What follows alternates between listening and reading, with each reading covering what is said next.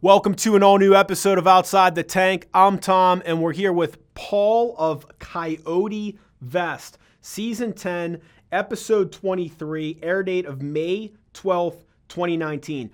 Comes into the tank asking $250,000 for 10% of his business. Now, Coyote Vest is essentially pet body armor. Body armor vest for dogs. It prevents other animals from attacking them. They even have a version with a zapper built into it. So at the time of being on Shark Tank, 2.5 years in business, $570,000 in sales. Had done $267,000 year to date. It's about a $120 kit, and it's $30 to make it, all built in the United States. Paul did not get a deal, but you'll see great interview, a lot of great lessons to be learned. So enjoy the interview. We'll see you afterwards to talk about what we learned. All right, Paul, it's great to have you on Outside the Tank here. Let's start at the top, and I know some of this was covered on the episode. Where did you come up with the idea for Coyote Vest? Yeah, well, I had no experience in the pet industry whatsoever, but I had 3 little dogs that I loved dearly. And one day after work, we were over at the dog park. We were done. We are getting ready to go home, and I'm trying to put them back in the car and, taking turns. The last one, I heard a little yelp, and I turned around and I saw her in the jaws of a coyote. And the coyote gave her a good hard shake and took off running into the bushes. And I could never find her again. It was some heavy brush into some private property in some areas I couldn't get to. And I mean, we searched for days. We've never seen her again. It's just like a car crash. It happened so quickly, and it was just devastating. I felt so bad, and I felt so guilty. It was really a crushing amount of grief that I'd never felt before. And, I went through all those 7 stages of grief. And now we're like, okay, well, let's get back and try and resume our normal life again. And every time I take the 2 remaining dogs out, I'm scared to death it's going to happen again. It's really bothering me. So I'm thinking, what are we going to do? And, having lived through that experience, I realized that a weapon wouldn't have helped. I mean, because I didn't see it coming. So there's got to be some way to give them some protection. And that was the genesis of the idea. And I started doing a lot of research and eventually came up with the Coyote Vest. Had you ever built a product before, or did you have to find someone to build a prototype? Walk us through that process. Well, actually, I'm a pretty good maker, and I've done a lot of product work. I used to be an auto mechanic, used to build fast cars and stuff. And then I got into the computer industry, and I did a lot of software development, and was pretty successful in that industry.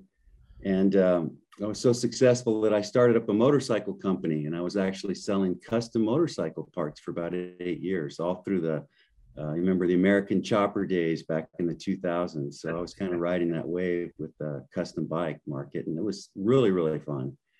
I made a lot of different parts, a lot of designs, and software to run the business as well. So had a good time. And then it all came to a screeching halt in 2009. So I went back to the software industry and was working again as a software architect and taking my dogs out. I was working at home and taking my dogs out for a walk every afternoon. So you'd been in business a few years prior to the episode airing. What were some of the biggest challenges that you faced in creating the product and taking it to market?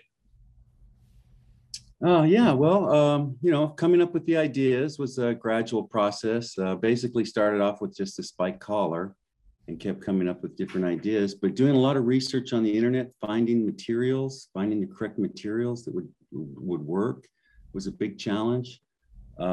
Teaching myself how to sew, was part of it.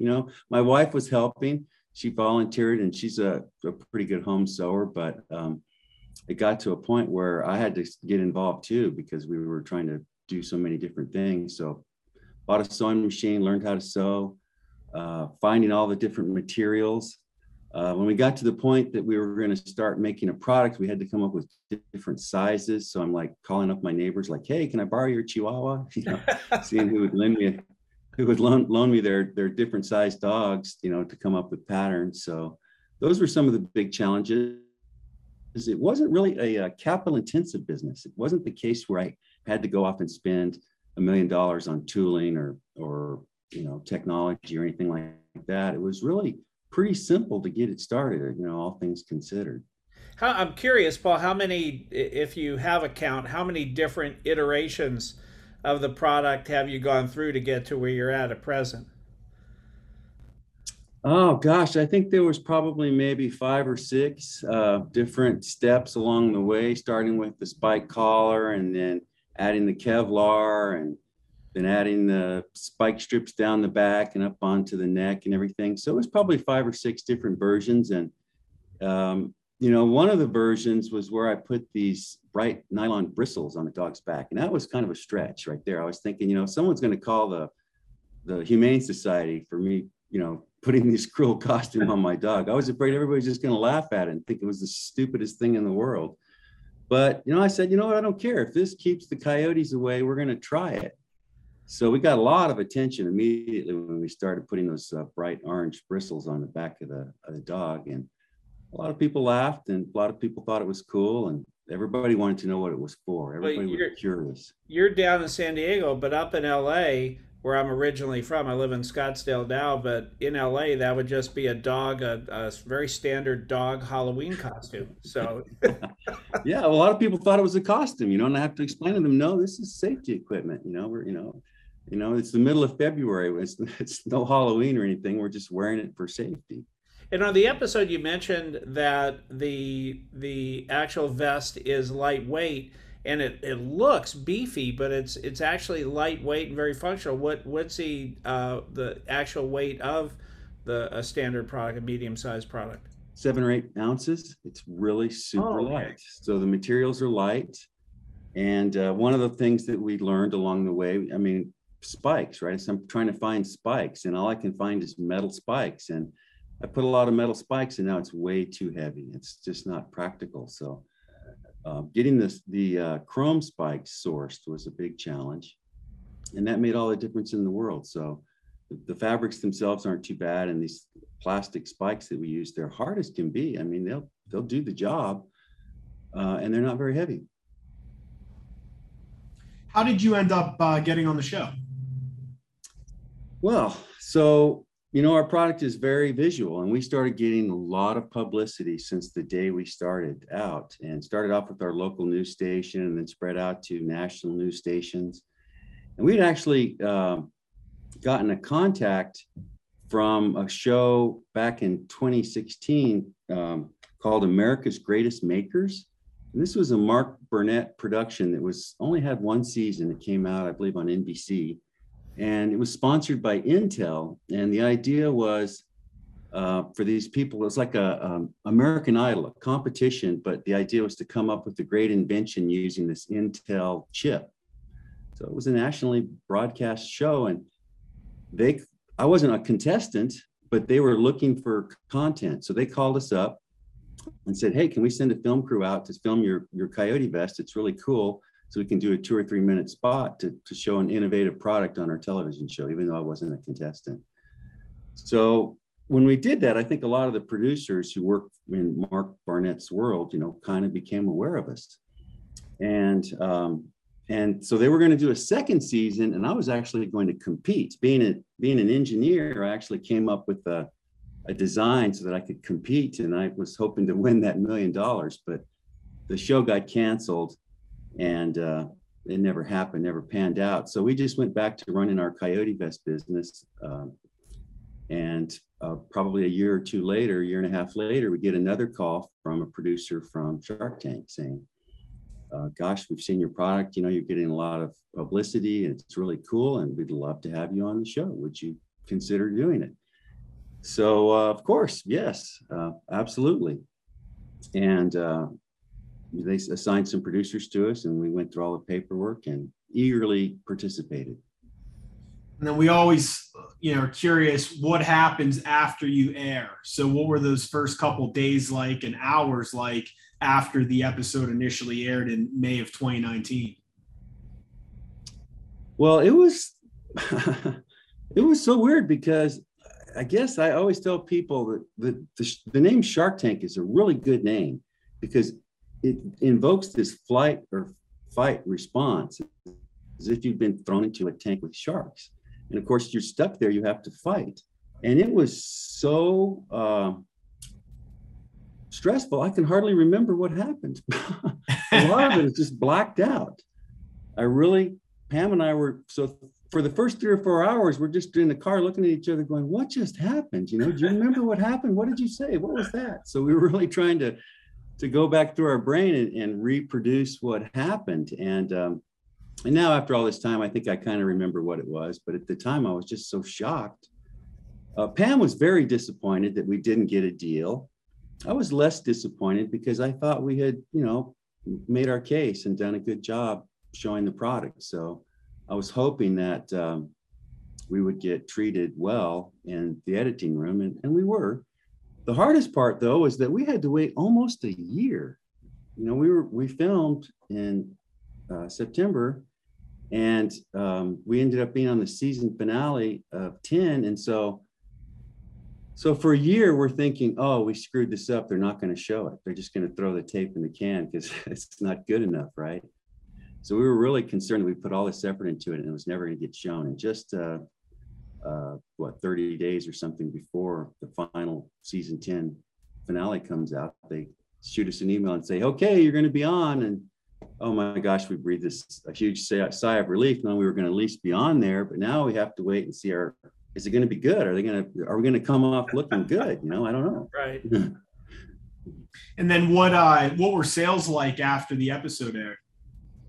Sales were obviously, went way up for the next few days. I mean, probably for a week, we had a huge lift in sales. But, we've along the journey of Coyote Vest, because we get a lot of free publicity and because our product is super highly visual and there's a story that people want to tell behind it, we've had other viral events that actually got more lift than Shark Tank, to be honest with you. So Shark Tank was a wonderful thing. It helped our sales a lot, but we've had other things happen on social media that even beat that. Give us a couple examples, because I'm curious, obviously a lot of entrepreneurs listen to this, and what are some of those organic, viral, PR related things that have gotten out there and really had an impact on sales and on you getting the word out about the product? Well, I think one of the first ones we ever did was there's an Instagram or Facebook account called Newsweek, I think, and they do these short videos constantly, and they're trying to get attention. And they asked me to shoot some video here and send it to them, and they put together a little video that kind of talked about the Coyote Vest for 60 seconds or something, and that ended up getting almost 30 million views. It just went crazy. It was insane how many views we got. That was one example. Another one was this lady who works for PETA posted a tweet about her dog wearing a Coyote vest, and another one that got 20 million views. And then also, I would say to any other entrepreneurs, having someone who's a high publicity figure endorse your product. I'd say the biggest lift we ever got from one event was when Cesar Millan promoted our product and said, hey, this is a great thing, and he's got so many followers, and we had a huge influx of business for a few days after that. Yeah, so an influencer. It's great to have an influencer like the dog whisperer. Yeah, exactly. I mean, he's probably the most famous dog guy out there these days. So at the time of filming, you had been selling everything really direct from your website. Can you share with us if and how distribution has changed at all? Yeah, so that was one of the things that I was a little bit worried about when we went on the show. Is I figured Mark Cuban was going to ask me, are you selling on Amazon? And the answer was no, because remember I was just telling you about that first video we had? We were actually on Amazon. So we were on Shopify from the very beginning. And one day I'm on my Shopify admin and they say, hey, flip this switch and we'll put all your products on Amazon. You can start selling on Amazon. So I thought, oh, okay, I'll flip that switch, So we did it. It was so easy. And then, gosh, 2 or 3, 4 months later, we get this big viral event, and all of a sudden we're getting a huge influx of orders, and we can't fill them all. And we really weren't doing things on Amazon properly, and we had a couple of late shipments. And Amazon's ruthless. They sent a letter and said, "That's it. Your selling privileges have been revoked." And we tried, a bunch of people tried going through this appeals process, saying, "Oh my gosh, I'm sorry, I didn't realize we made these mistakes." And there was like no mercy. Nope, you're not on Amazon. So here we are getting ready to go on Shark Tank, and I'm like, how am I going to explain to them that we screwed up Amazon and we can't be on Amazon because we had our selling privileges revoked? Fortunately, that question never came up, and we had no choice but to just continue doing as good a job as we could by ourselves on Shopify, and we continued to grow the business okay that way. Obviously, being on Shark Tank and all the other things that have happened to us have helped a lot, and I think we finally gotten to the stage where there were so many people calling up Amazon or saying, "Hey, how come I can't buy a Coyote vest or whatever?" A guy from Amazon contacted us late last year, and said, "Gosh, I've been looking at your case, and I'm so sorry this happened, and I'm going to fix it for you. And if you would, could you please come back onto Amazon?" And so that was an unexpected gift. And so now we're back on Amazon, and that's just really taken off. That's taken 80% of our business away from Shopify is now on Amazon, and it's growing and scaling quickly on Amazon. So we're happy about that finally happening to us. How does the business look different today than it did in really 2018 when you went on the show? So I mean, that's 4 years later, different SKUs, different products, different stuff. Tell us how the business has evolved since airing. So we have really got our colors and sizes and all down good, and most of the design issues worked out. So we have, very few complaints. Everybody really likes our product and is happy with it. So we've really got the product design worked out. We have some new products. We have gotten a lot more employees here to help handle the workload. And we've also got a big contract manufacturer that we work with now who's helping us with the production. And we've gotten our customer services was getting, when we were doing it all ourselves, we had a lot of phone calls, a lot of phone orders, and a lot of customer service. That's actually coming back down a little bit now with Amazon. It's less customer service requirements. But the main thing I would say that's changed is that we've just kind of gradually gotten bigger. We're shipping a lot more product now. We're more efficient. And instead of scrambling every day to get everything boxed and shipped and on the USPS truck, now we're putting up big boxes to ship off to Amazon for FBA. So the team kind of has a little less stress to try and get everything done before 3:00 when the mailman shows up. The manufacturing question, at the time of filming, you had described getting a factory set up, but you were looking to do something different. Did it happen? I think one or two of the sharks may have said that has to happen for you to scale. Did that happen right after the filming, or what was the actual process to get to where you're at now with a contract manufacturer? And were there any hiccups that you learned from along the way?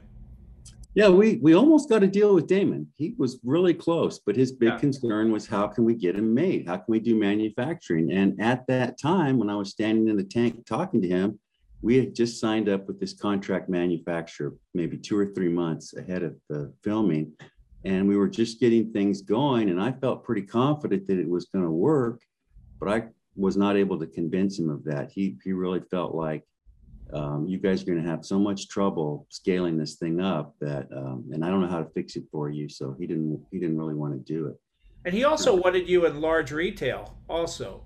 Yeah, exactly. He wanted us in large retail as well. And, one of the things I've wanted to avoid is trying to just ship this thing off to China and have a whole million of them made and then come back over here and sell them in Walmart or Petco or whatever.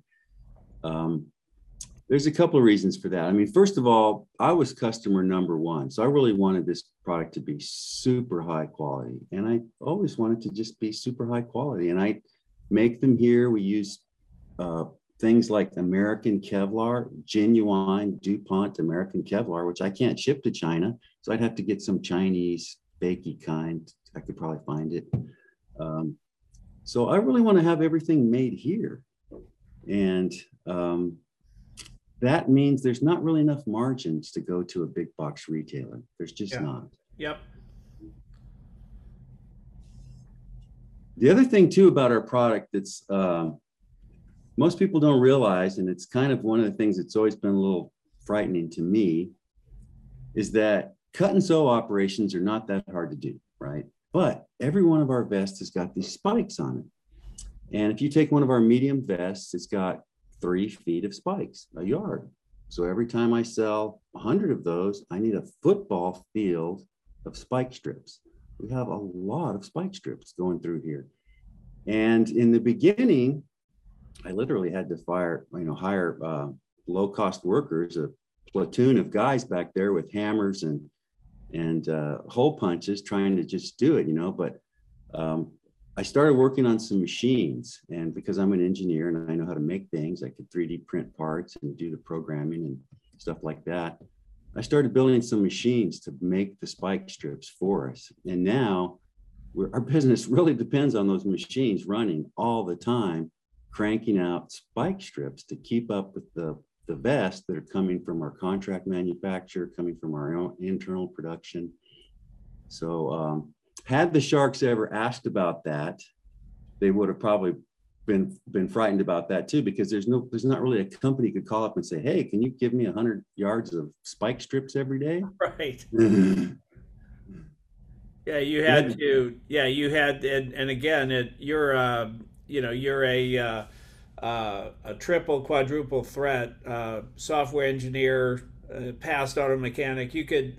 My father was much the same. He could take apart and put together anything and fix anything. So you had to create your own world in terms of automation and machinery.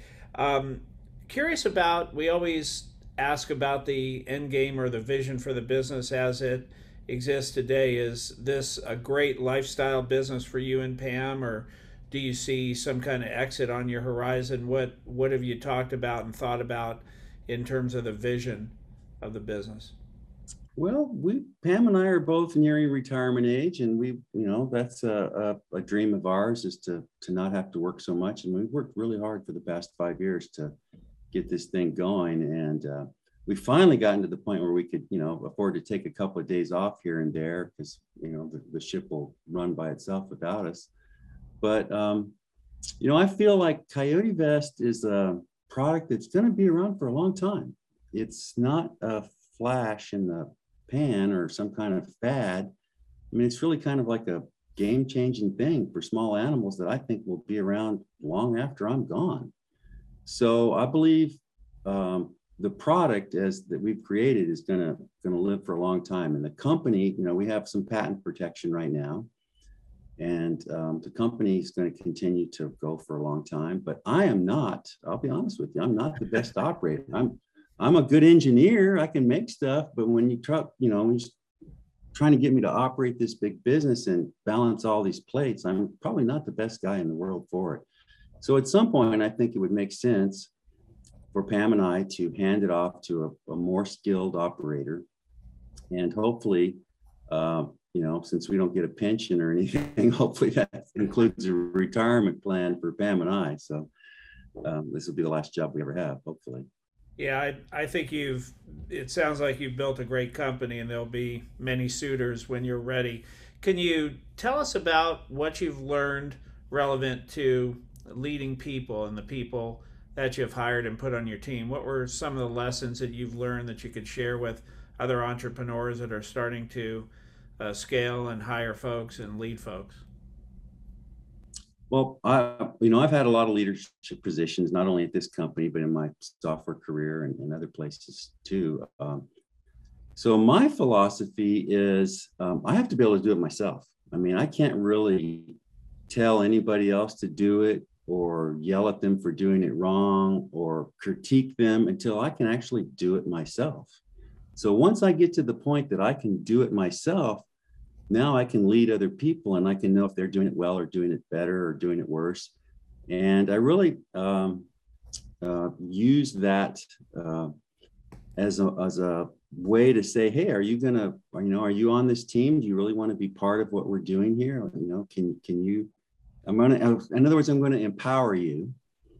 And if you want to take this empowerment and run with it and do a good job, and I can see that you're doing a good job, we're going to get along great. And it's really going to be more like we're associates. I really don't like the whole boss structure. I like to just work side by side with other people who know what they're doing and who have the same passion for doing it.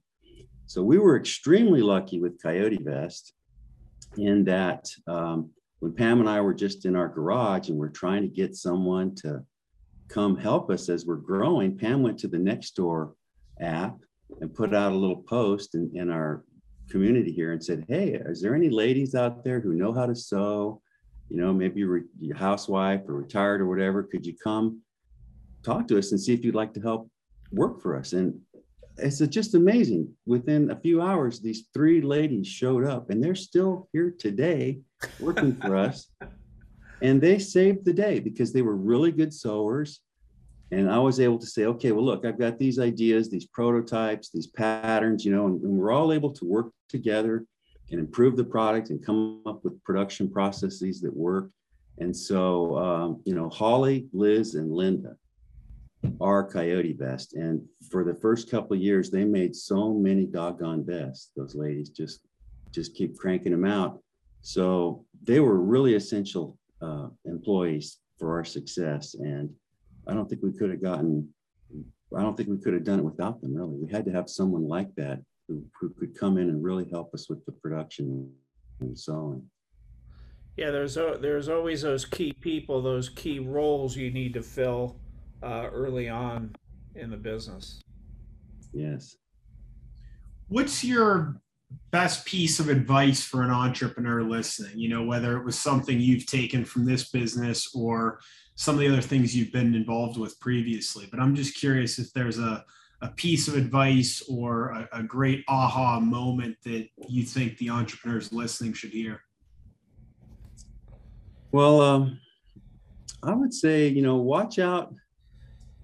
I mean, every entrepreneur's got confidence and he's happy and excited about his idea and he wants to get it going. And that's how I felt years ago when I was doing the motorcycle business. And we kind of got in trouble with line of credit. We just kept thinking, oh, we're going to take this money and we're going to do so good. We're going to do so well. And then when 2009 came along and the rug got pulled out and we had this line of credit we had to pay off, it was pretty touch and go. So one of the things I've done very carefully with Coyote Vest this time is to really be careful with the credit. I want the product to kind of pay for itself. I want to make sure that it's moving along and selling. And, some people have said, Paul, you could have gone further faster if you hadn't been so timid. But after the experience we had in 2009, I'm a little gun shy about borrowing money and scaling. I really want things to prove themselves before I get myself in trouble. So, this is not maybe the best advice for an entrepreneur who needs to have confidence, but I would say to anybody that, make sure your product, the people really want to buy your product before you bet the farm on it.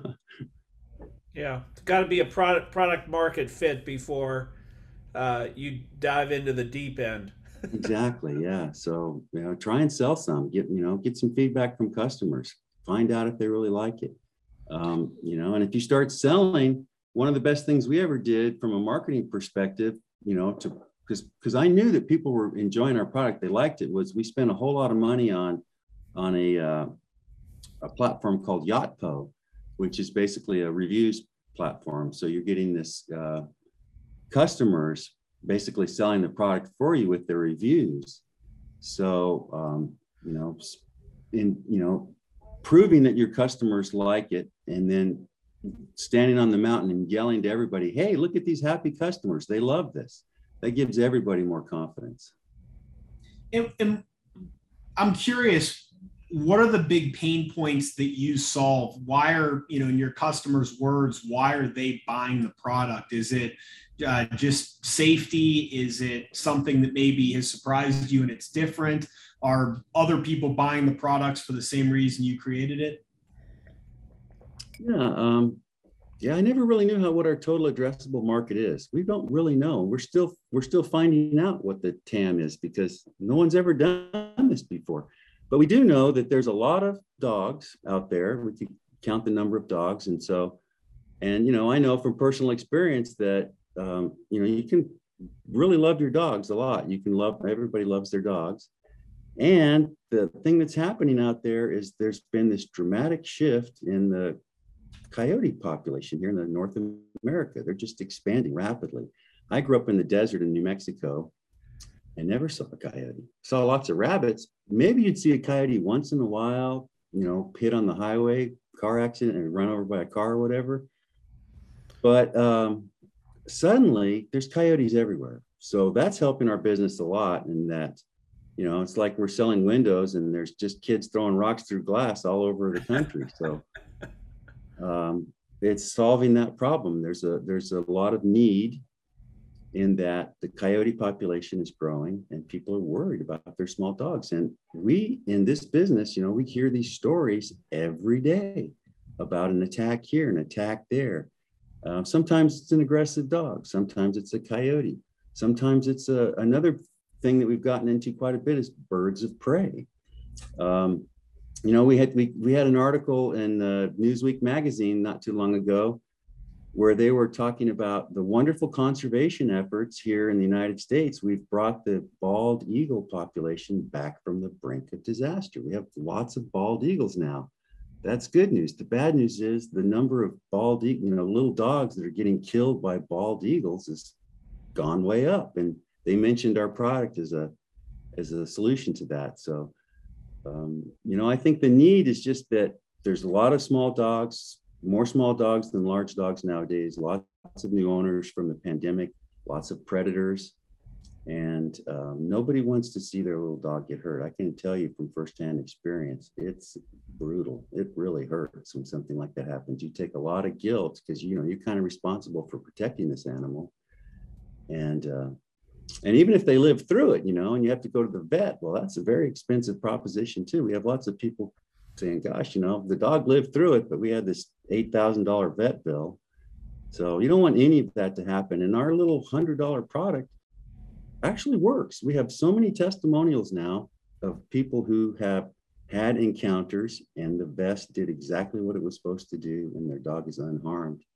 So that kind of word of mouth spreading is just giving us a lot of runway, I think.